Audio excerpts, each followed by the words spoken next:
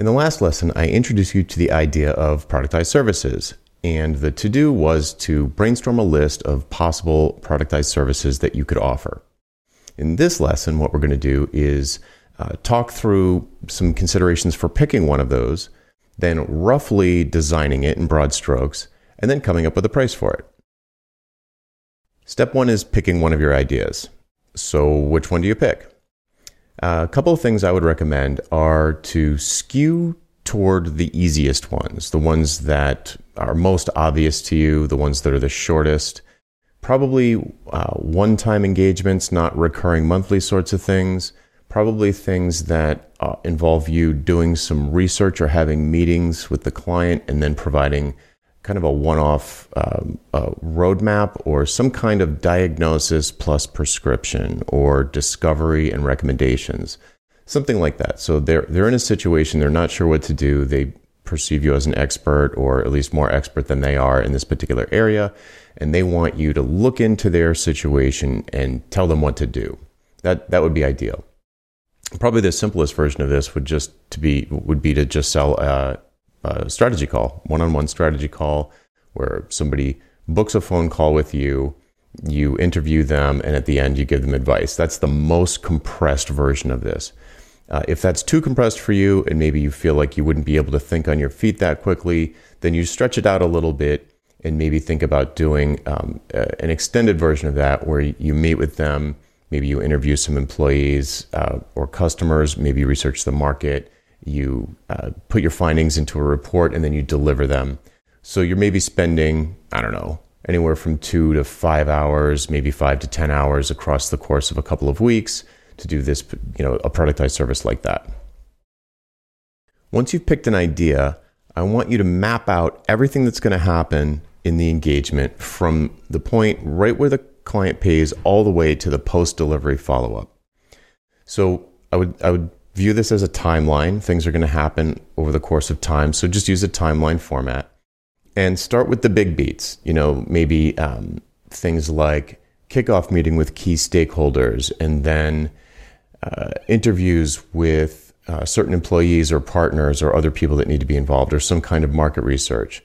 Then the next big step would be to synthesize your data and findings into a report. And then the next step would be deliver the report to the key stakeholders. And then the last step would maybe be send a follow-up survey, customer satisfaction survey at the end. So these are very big beats. There are going to be a lot of little details in between each one of those things, like, well, how do you schedule the meeting with the stakeholders? Do you send a Calendly? Do you do it over email? Do you do it with a VA? All of those little things that happen in between. But just start with the big points and then fill in things in between. And you might find as you go deeper and deeper into the little details in between that you have to stretch the timeline out a little bit because there's more to it than you initially thought. Don't go crazy. Obviously, it's like then press the G key, then check my watch, then get a drink. Obviously not that deep. But try to go deep enough that it's that you feel like you've got a realistically fixed scope situation on your hands. You want ultimately to have a fixed scope situation on your hands and all of the parts and pieces reasonably mapped out. Now that you've got a clearly defined or pretty clearly defined fixed scope for an engagement, I want you to ask yourself, what's the least amount of money I would accept for this engagement? So here are all of these tasks that I would need to do, probably take this many hours over this, many weeks or this many days. What's the least amount of money I would accept for this? What's my walkaway price? That number is your cost.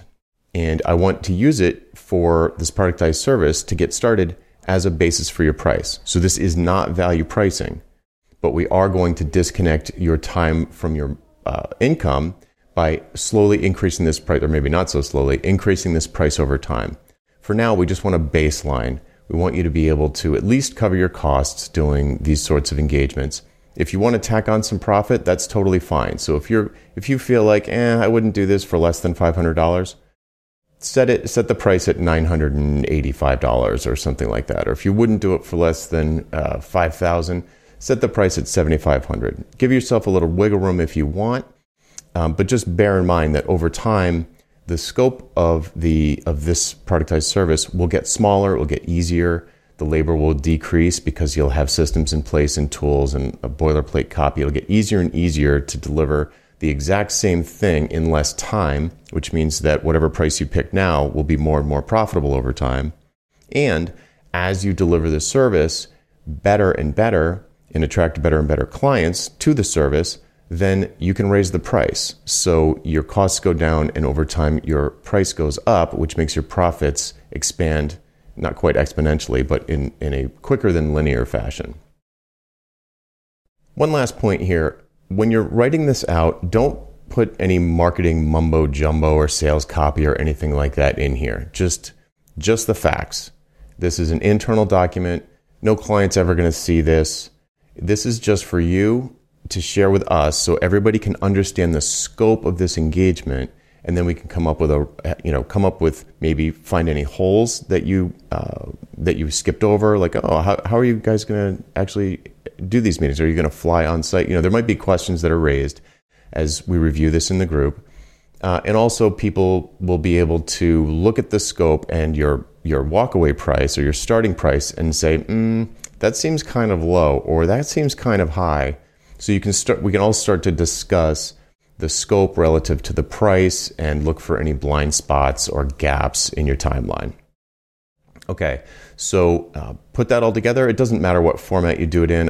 It could be a Google Doc or it could be a spreadsheet. I've seen people use Google spreadsheets, but please use some kind of shareable document, probably a Google Doc that people can comment on directly in line. It's very difficult to refer back and forth in Slack to like a PDF or something like that. Okay, cool. So I hope you have fun with this. It should be pretty fun. And I look forward to seeing what you share in Slack.